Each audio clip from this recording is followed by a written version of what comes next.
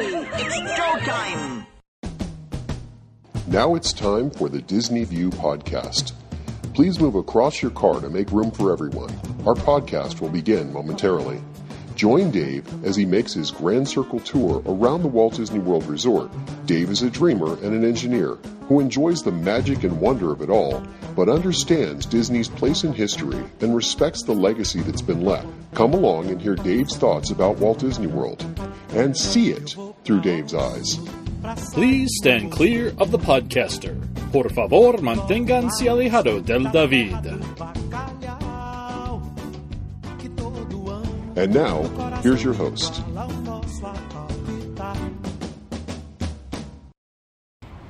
Hey everyone, it's Dave. Welcome to another edition of Dave's Disney View podcast. Well, recently I've heard a little bit from Abigail Disney. Now, Abigail is actually the granddaughter of Roy Disney. Roy Disney, of course, was Walt's brother, and Roy's son was Roy E. Disney, and he worked on the board of directors for the Disney company when Michael Eisner was the chairman and CEO. So Abigail has a strong connection to the Disney company, a lot of mixed feelings about the company, certainly, but has a long history because she's a family member, and she understands the history of Disney and what's been left behind, sort of that legacy, like I talk about in my podcast. You know, the thing about Disney is they understand the legacy that's been left. And it seems like, to a degree, they're sort of missing some of that legacy piece at the moment. So she went on and she was talking to KCRW's The Business Podcast. And it's a pretty good podcast in its own right. But she went on there and I heard her speak. And I thought it was worth bringing in a few of her comments to my podcast and discussing them a little bit to see what I think about some of the things she says. Now, for the most part, I have to say I agree with her. There are some things that I'm a little bit less warm and fuzzy about what she says. She's a little, I won't use the word harsh because she's not. She's caring and supportive, and she wants the company to succeed for her own personal reasons, of course. But also, she sees some of the failings of the company and wants to kind of bring those to light. So I thought it was worth talking about those things just because it's kind of interesting and relevant. Now, I had planned to bring you some other stuff about some other historical attraction, but I thought this was more interesting and more relevant in a way, just because it sums up some of the things that are happening. So I would highly recommend you go check out the Business Podcast. It's KCRW. I present some comments here. These are not anything that I got talking to or anything like that. This is just some strict excerpts from it. I'll put a link in my show notes page to and the description to the podcast so you can go and listen to the original. Really interesting stuff. They've got an interesting view of the business world. It's worth listening to. It's kind of intriguing. You might learn a little something about the business world in addition to learning something about the Disney company. So anyway, she starts off her interview talking about the current state of the company. And she talks about Bob Iger and how Bob's got an interesting perspective on the company. He was an acquirer rather than somebody who was coming up with original content.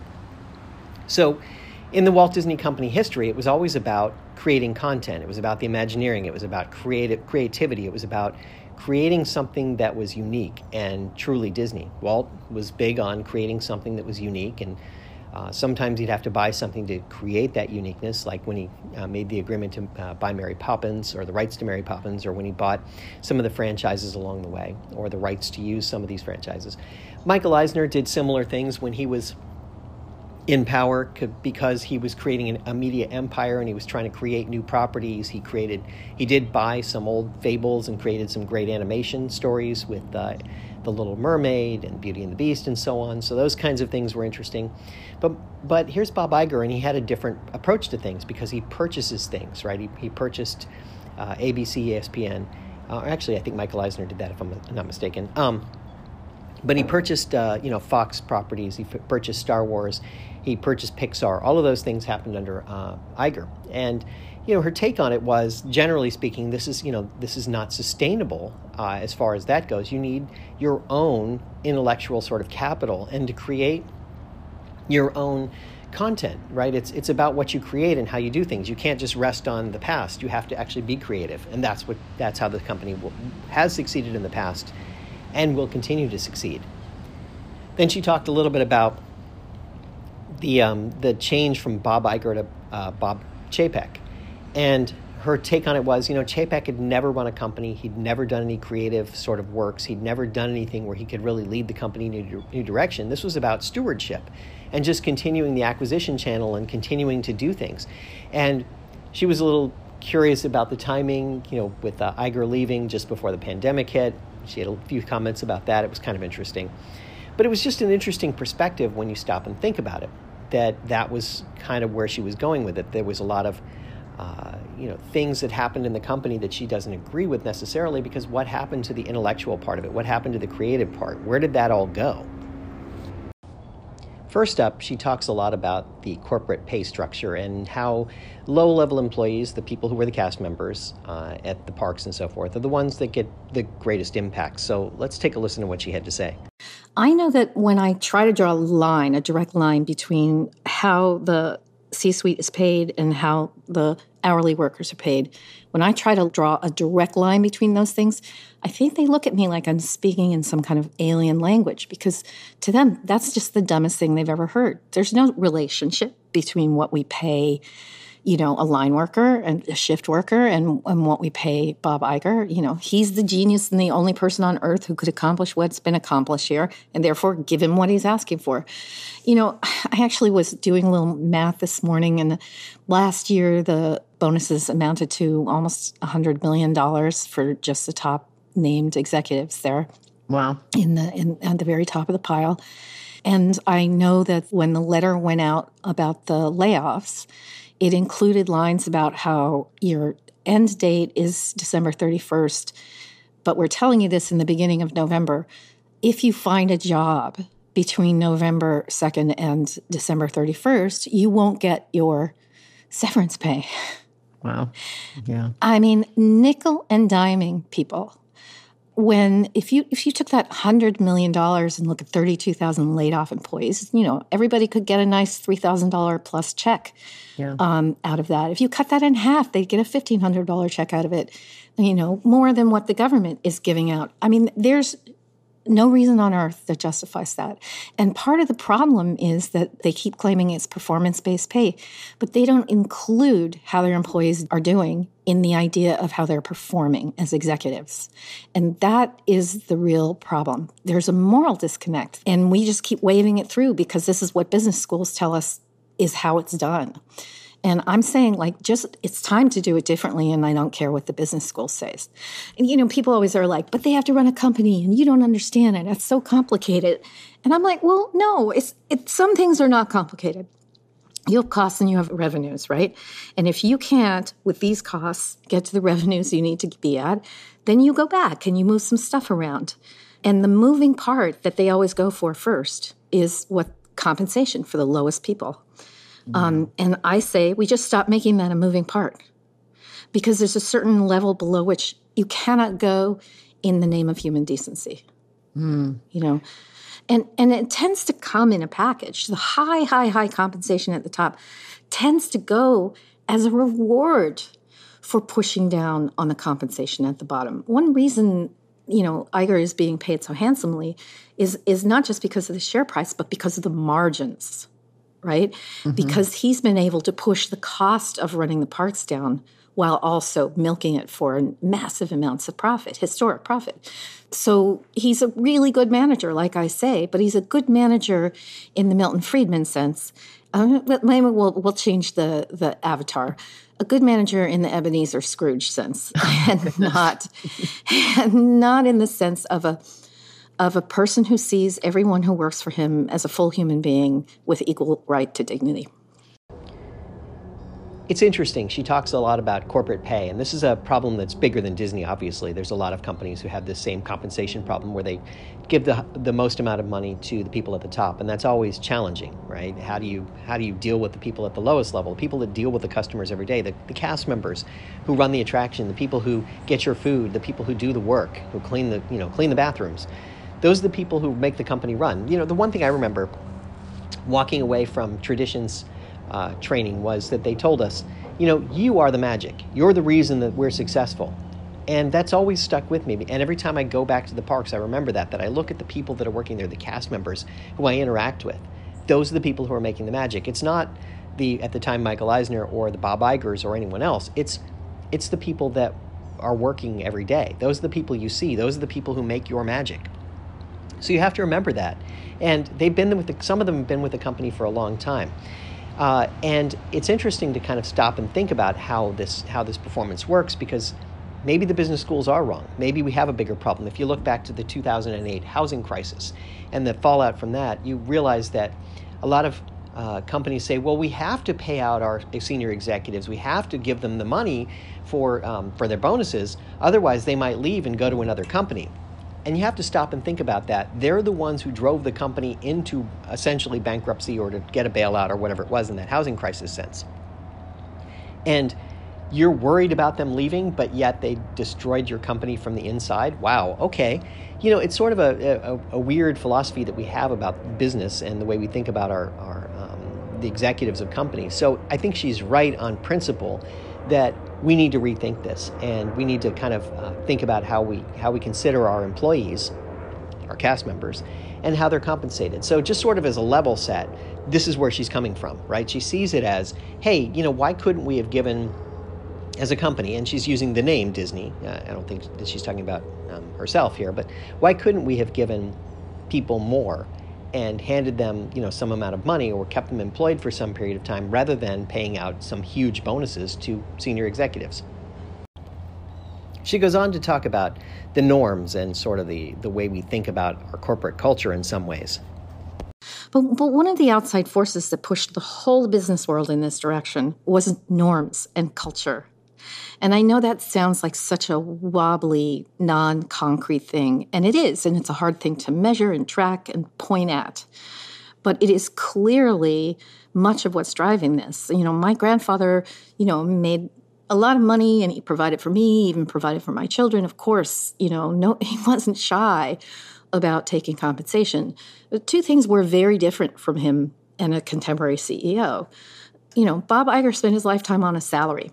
Right. He doesn't own. Well, not just own, but risk. That's what I'm talking about. Okay. So I'm not talking about ownership. I'm talking about, are you willing to put everything you have in Hawk again and again and again and again, every single time, with the chance of losing everything, to keep this company going? Because that's what my grandfather did. And so if he came home with the big bucks, I would say he earned them. Right. And, he would never have taken a $66 million payday, never, especially knowing what was happening at the low end for his employees. And not because he was a perfect guy, but it wasn't done. It just wasn't done. There was no law against it. People did not do that then. And people had pensions and security when they worked for a company. Exactly. And when I think about these people who are left now high and dry at 50, 55, and laid off from one of these parks after 14, 15 years. And during that time, they were paid barely enough to pay the rent. They don't own anything. They barely have enough food on the table. And then that's it. It's over. They get a little severance package because they were good and they didn't take another job. And now where are they going to go? People are starting to starve. So let's not pretend that they go somewhere and disappear. No, they go somewhere. They lose their houses. They're homeless. And they have to steal things to eat. I thought this was one of the more compelling arguments in her conversation. And it's that she's talking about the fact that, Walt and Roy really risked everything to create the Walt Disney Company. It was about having the determination and this drive to create something. And they created something that was just an amazing company that really went in a direction that I don't think anyone ever saw coming. They believed in themselves so much that they did risk everything to get there. And she talks later on about sort of how they worked together and the things that they did. But the principle here is you have to, in order to understand the company, you really have to understand the risks they took to get to this point. And the fact that they were willing to believe in the company. The corporate culture has changed dramatically. This is not the same company that Walt and Roy built. This is a different company. Things are just completely different. The way the compensation works and all of these things is troubling in a way. And if you think about the fact that Walt and Roy always viewed all of the employees, all of the cast members, everyone who worked for the studios, everyone who worked for the parks as family, there's a reason that everyone wears their name tag, including Walt and Roy, because he wants everyone to call each other by the first name. By their first name because you are part of a family, you're part of something bigger. And you're wearing the name tag because you can approach anybody. It doesn't matter if you're the CEO or you're some low-level employee who pushes the broom on Main Street. You're all the same. You're equal in the eyes of the company in terms of having a say and being able to talk up and being valued in some way. That's what it was all about, and that's what one of the things that fascinated me about working for the company was that everyone was that way. Now, Michael Eisner started to evolve that a little bit, and he didn't have everyone wear their name tags necessarily if they were in the corporate offices. He didn't always wear his when he went out. It was one of those things where he sort of changed that, and it's evolved a lot over time. But I can remember when I was in college, there was a group of Disney engineers who came to see us about the project we were working on. What it was is sort of trivial, but they came in, and all of them came into the conference room we were in, and all of them were wearing their name tags. They weren't in a Disney meeting. They weren't at Walt Disney World. They were there to meet with us, but they were all wearing their name tags. That was really cool to me because they were part of something bigger. They were part of this family. They were part of this whole package of people that work together for a common goal. And the company seems to have lost its way in that sense. And I get what she's saying. Roy would have never taken the $66 million. Yeah, that's probably true. Because, Bob Iger is not risking anything here. He's just going along with the company saying, hey, I'm going to buy this property and do these things. And I find that interesting. It's kind of a compelling thing that she's talking about there. And, then there's the other piece to it. It's the bigger socioeconomic piece. You could look at it from a lot of different perspectives, but here's people who have fallen through the system, basically. They're no longer employed by the Disney company. They're no longer qualify for unemployment. What do they do next? What does a person do? So you walked into the Magic Kingdom and you saw the person who was a little older, who was standing at the door waving at you. When you walked in, they're the person waving. And they're no longer there. Where do they go from there? What do they do next? They got their little compensation from being laid off. They got some unemployment insurance from the state. That's it. Now what? What do they go do? There's not a lot of jobs out there that are looking for people in a certain age range that will pay decent wages where you could go to work again. So I get where she's coming from. So you got to think about the fact that so many people were laid off, and so many people had to go their different ways. And Disney hasn't rehired a lot of them, so there's still a gap there. And then she goes into a little more detail around that, and she talks about her father, Roy E., who was on the board working with Michael Eisner, and gives some more context. A little tiny part of me, now I'm going to risk sounding like a megalomaniac, but a little tiny part of me sees this as a little bit of an extension of my father's work, because I don't believe the company and the magic can survive this kind of corporate behavior. I don't think that the brand, as solid gold as it is, will last. And I think it's the kind of brand that's so enormous and all-encompassing, and people invest so much into it. That I don't think it'll erode slowly. It will, fall over like a great sequoia. And then what will that company be? I mean, what would you value those assets at if that brand dies? So, I'm a little bit about saving the company over the long term. I mean, I think the company needs to be saved from itself. That's a pretty strong statement, that the company needs to be saved from itself. I don't know what to take away from that exactly. In a way, I know she's right, empirically, that the corporation can only stand for so long kind of on its own. It needs guidance and stewardship, and it needs the creative spirit. So perhaps she's right, but I just don't know. And now she goes a little deeper into how the intellectual property comes around, that IP, and how Disney doesn't have that sort of creative spirit that it once had. When you talk about when creative companies referred to the product or whatever as IP, it makes me sad too, right? Because something in the creative process it's like alchemy, right? Somebody comes along with a vision, no one else can do what they do, and what they do is extraordinary.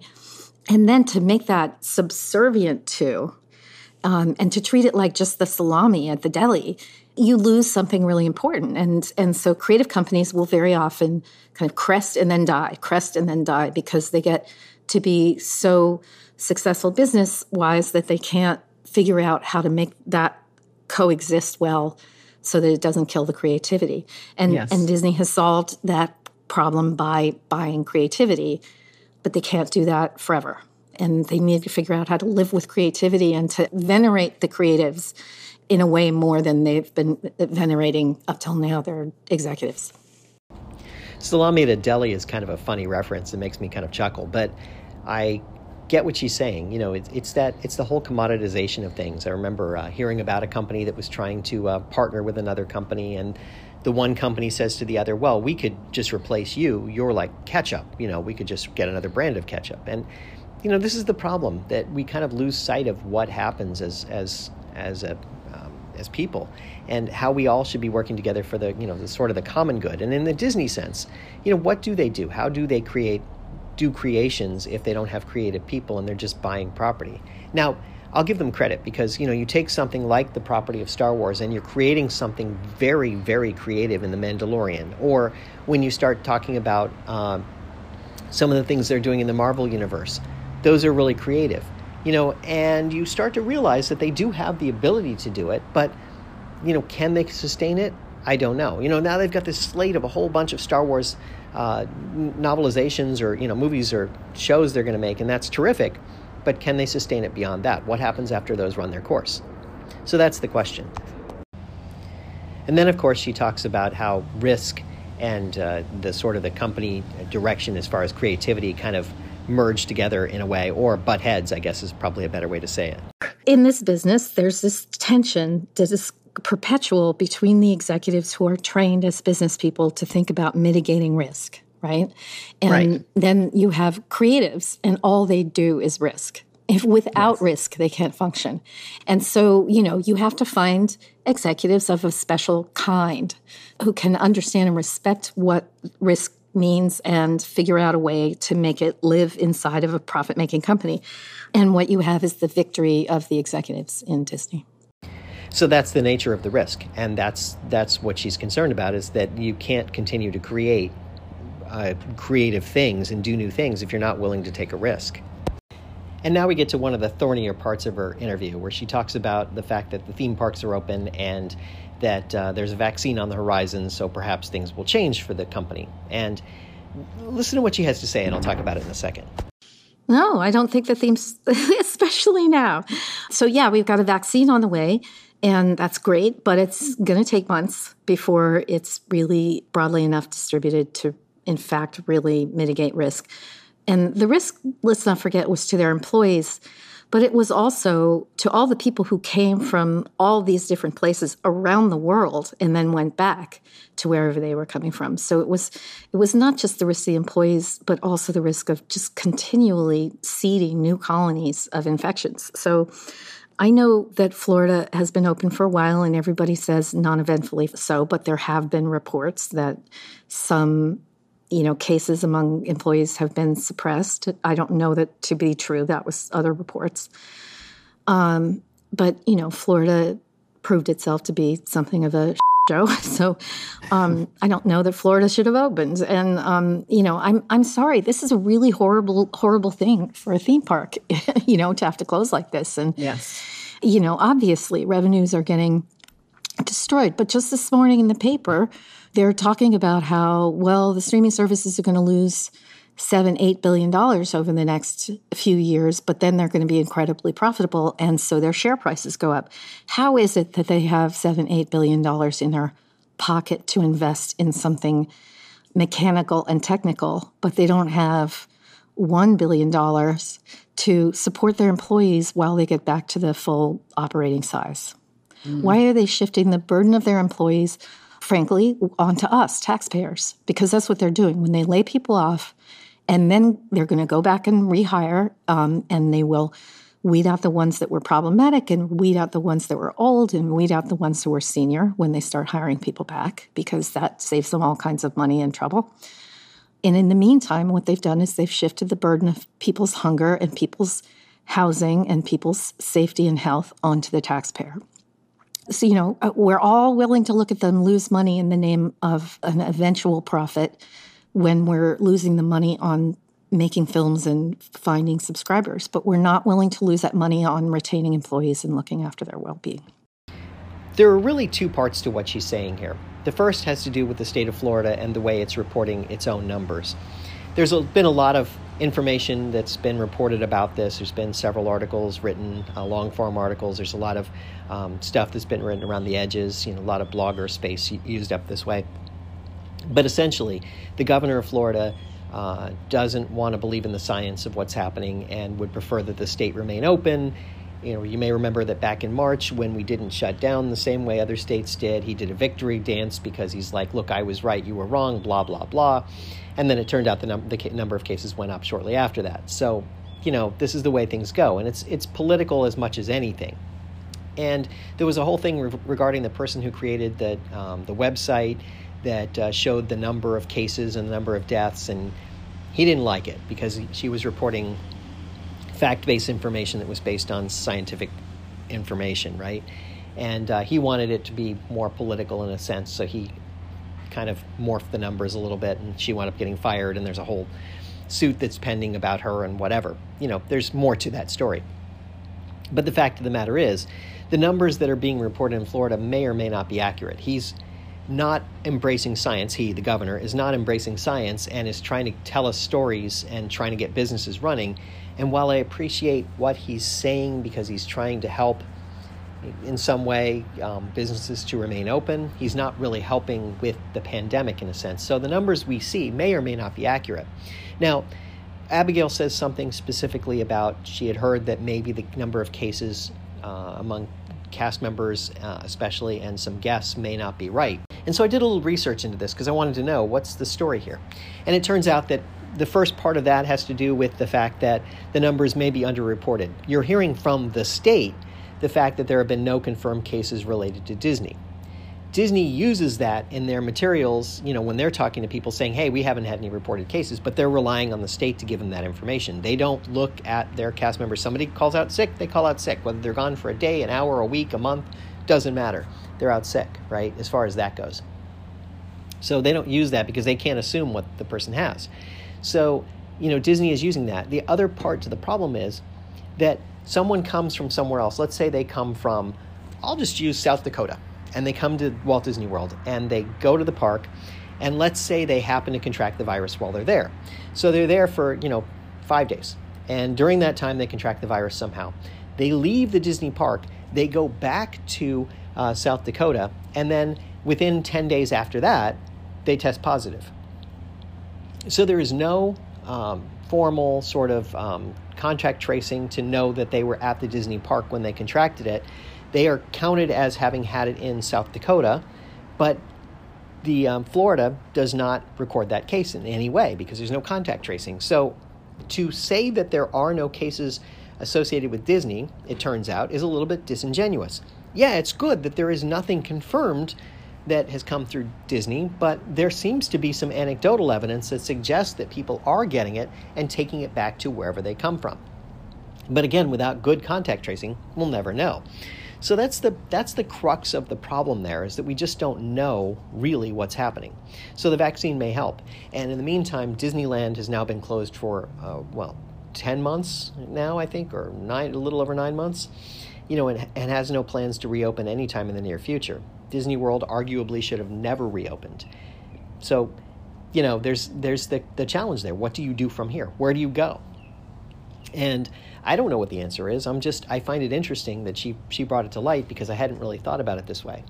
Then the second part to what she said there had to do with the financial gains. And I find it really interesting. They had to lay off 28,000 cast members because they needed to save money. But yet, as she points out, they are willing to risk $7 billion in losses on Disney Plus. And that's okay. And everyone goes, yeah, all right. And the stock price goes up. How does that happen? How do we let people get laid off? And that's okay because the corporate profits can't be sacrificed. It's just something strange about that. And she's right in principle that there's something odd going on there. What that is, could you give some of that money back to your cast members and keep them employed instead of losing money on your streaming service? Yeah, I know the streaming service is going to be very important to the company strategically somewhere down the line. But for today, if this had been a different time when you were willing to lose that money on the streaming service and you didn't have to lay off cast members, okay, sounds good. That's fine. You can do that. But when you have to do that, again, it's back to not risking anything. You're just saying, hey, we're going to do this, and that's okay, right? There's something very odd about that in the way that the Disney company kind of goes about their business, and we get these situations where there's these oddities happening. And this is why I'm so conflicted about Disney right now and going back to the theme parks and doing things, forgetting about the virus itself for a minute. It's about the bigger picture. There's more happening here than meets the eyes. These are my brethren. These are the people that I respect, that I used to work with. I was a cast member. I get it. The job is great, and it sucks all at the same time. Just because the hours and the pay isn't the best, but it's better than most companies. So you take that and you go, wow, I can do something good, and I can contribute to someone else's magic. There's something to be said for that. But if you're taking that away, now what? So anyway, that was just my take on what you had to say there. Oh, and one other thing about Walt Disney World opening, and I've talked about this before, and this has to do with the number of timeshares that Walt Disney World has on it, and the fact that there was no state mandate or federal mandate that said that they had to remain closed in some way due to the act of God or the act of nature clause or whatever it is. So they had to reopen. So in order to avoid any legal complications or having to pay out to people or having to extend people's timelines or change the rules around all of their point system and things that are going on, Disney decided it was in its own best interest to just go ahead and reopen the timeshares and allow them for use, because that's what it's going to come down to. People need to be able to use them and use their points in order to avoid any legal complications around the whole timeshare business. So Disney put itself in a legal bind there because of the fact that they have these timeshares and they couldn't just close them. Now they were stuck and they had to open them. So that's at least one reason that the Walt Disney World Resort is open. And if you're providing this and you have in your contracts that you have to provide some amount of entertainment or theme park access, then you've got to put the theme parks open as much as you can. That's part of the business. That's the cost of doing business in that case. And by the way, one other thing that I wanted to mention here, I've read a number of online comments where people are, we're safe, we're good. Why do we have this extreme social distancing? Just reopen everything and let people go back. Well, two problems there. One is that that's just not safe, and you will cause an outbreak, at least among cast members.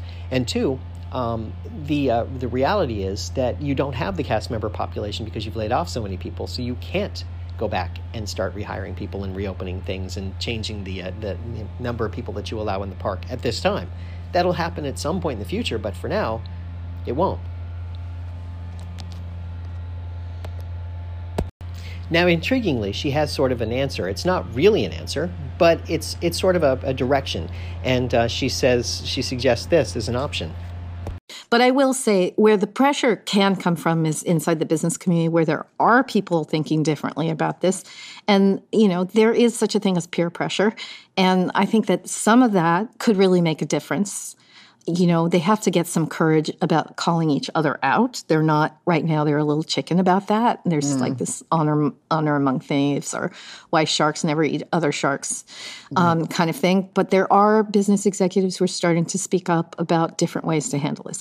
I would say, like right now, today, one thing Disney can do is take half of the C-suite bonuses from this year, half of them, and put them in a cast member relief program today.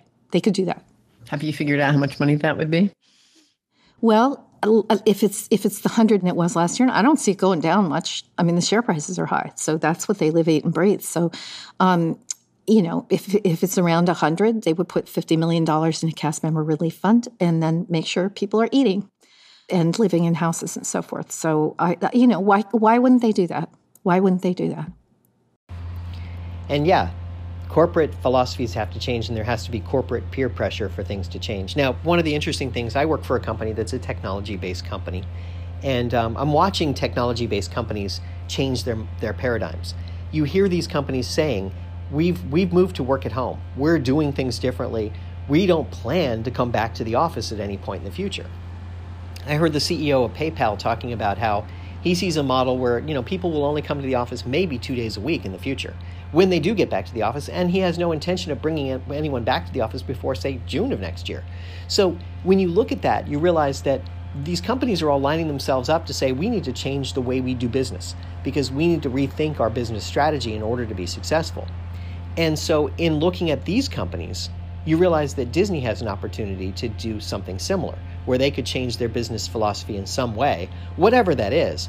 Maybe the theme park business changes and evolves. We've talked about the fact that they're planning to leave the reservation system in place, that they're doing more things around some of the ways that you visit the parks. I think there's more strategy coming when they reintroduce FastPass Plus or FastPass 5.0, whatever they're going to call it. It's going to be different, I suspect, because they realize that the corporate philosophy has to change. You want to allow as many guests into the park as you can, but how do you do that? And now we get to something interesting that she talks about, this history of her grandfather and Walt and how they worked together and how they did sacrifice everything. And I wanted to just put this in the context of the podcast because she talks about how, the current regime does not risk everything. They just, they're just taking money out of the company and they're providing stewardship for it, but they're not risking everything. So she talks a little bit about why it was important that her grandfather, Roy, and Walt worked so well together, and talks a little bit about their relationship. Jiminy Cricket reminded me so much of my grandfather. He talked exactly like my golly gee Willikers grandfather. And I just... And if you look at the dynamic between Walt and Roy, they were totally it and super ego. That's how they built the company, right? Walt would go off and do some maniac thing, and my grandfather would figure out where the money was going to come from and how to establish a copyright, how to trademark that, and make sure the trademark law was working. Yeah, the one who was like counting the numbers. Yeah. And it was the Disney Brothers studio at the beginning, and he didn't want that. He wanted Walt to get all the credit because he was the creative genius. But there was my grandfather with like the adding machine and the visor over, his eyes and the garter on his sleeve, figuring out how to get it done and figuring out how to make sure it wouldn't die in the, die on the vine.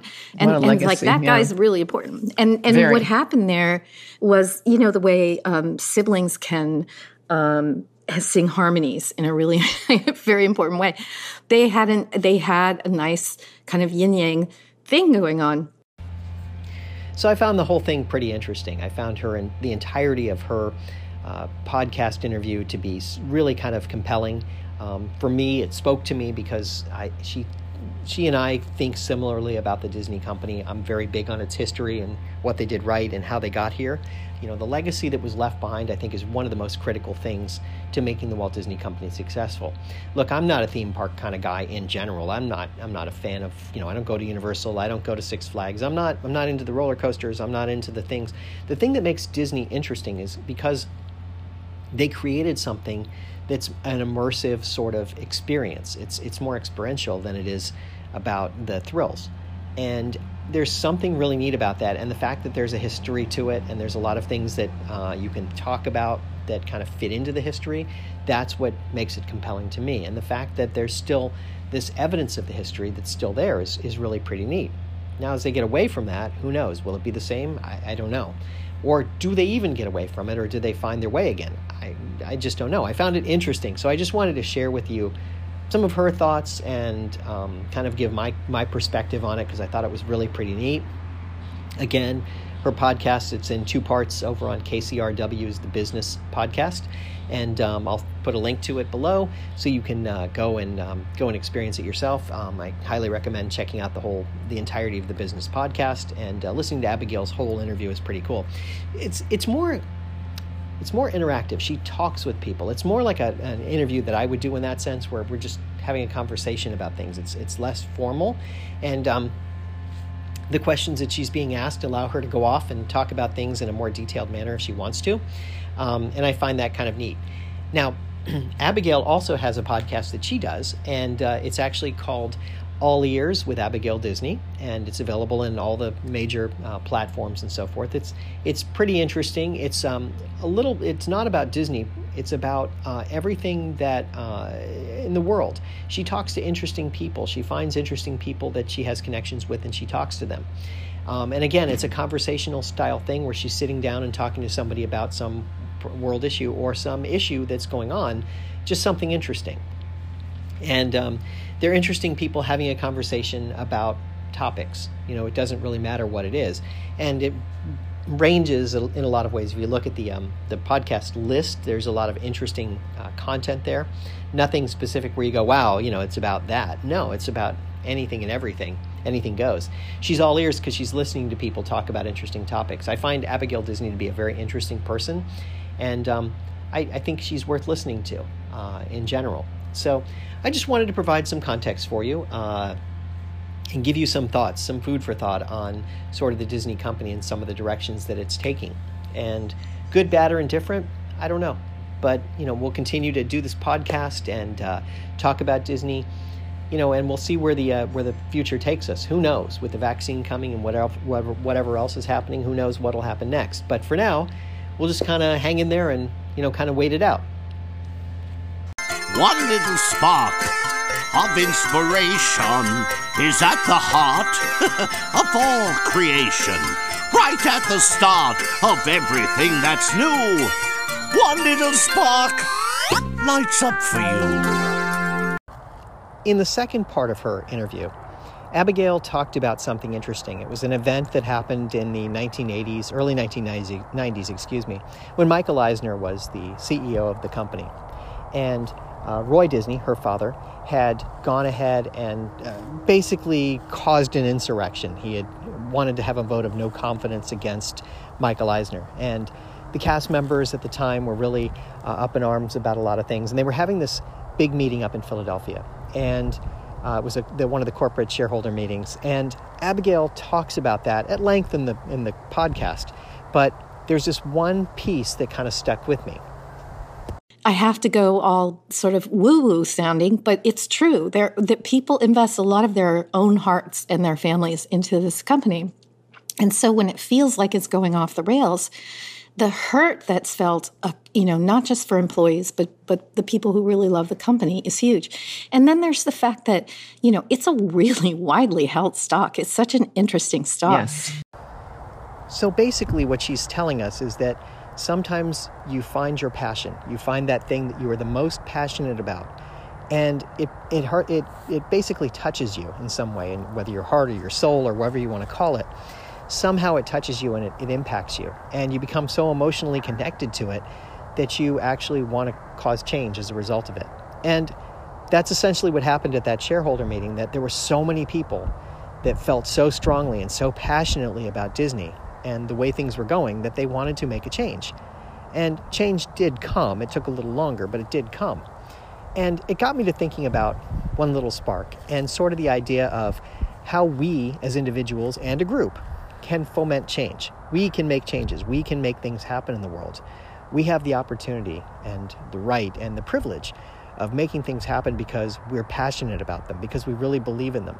So take the causes that you believe in, all the things that you think of, whether it's something related to Disney or whether it's something related to social justice or whatever it is, and go after it and be passionate about it. Find a group, a community, a something where you can be a part of it and actually help affect change in some way.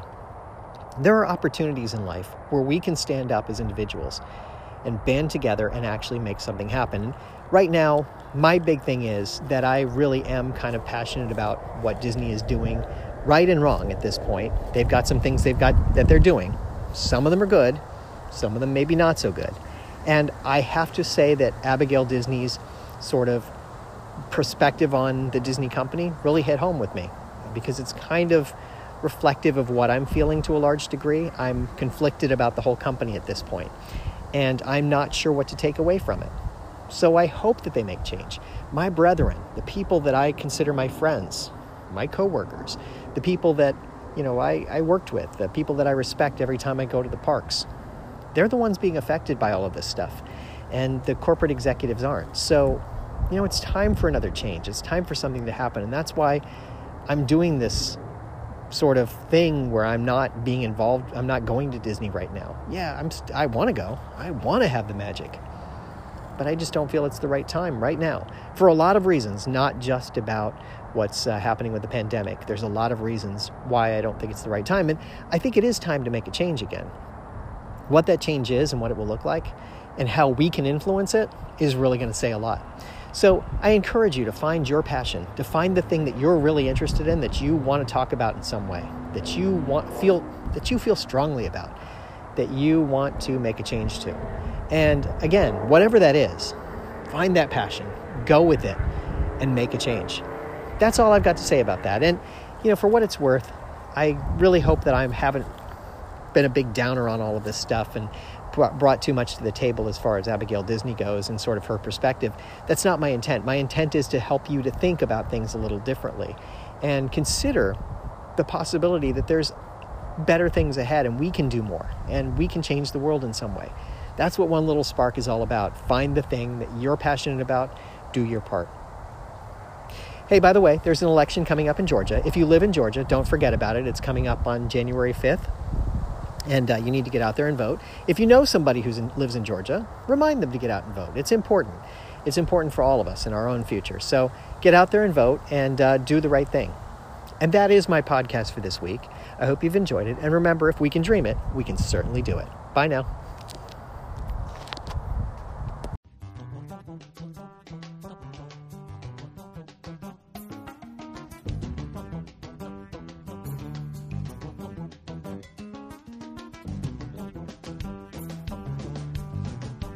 Thank you for tuning in to the Disney View podcast. We hope you had a pleasant stay and arrive home safely. Please remain seated until your ride vehicle stops completely. Then, gather your personal belongings and step out onto the moving platform. And yes, I know it went by so quickly, but don't worry. One of the nice things about traveling on this podcast is that the journey is just beginning. Show notes are available on DisneyWorldPodcast.net. While there, please check out some of our affiliates. You'll also find links to Dave's iPhone and iPad apps. There's an app for pin trading, one for finding hidden Mickeys, and an app for finding and tracking pressed pennies around the Walt Disney World Resort. And you never know just what Dave is working on next. If you have questions, feel free to drop Dave an email at davesdisneyview@gmail.com. Original music you're hearing in this podcast is Oslo Doom by Gilberto Gil. Of course, this is a fan podcast and in no way affiliated with the Walt Disney Company.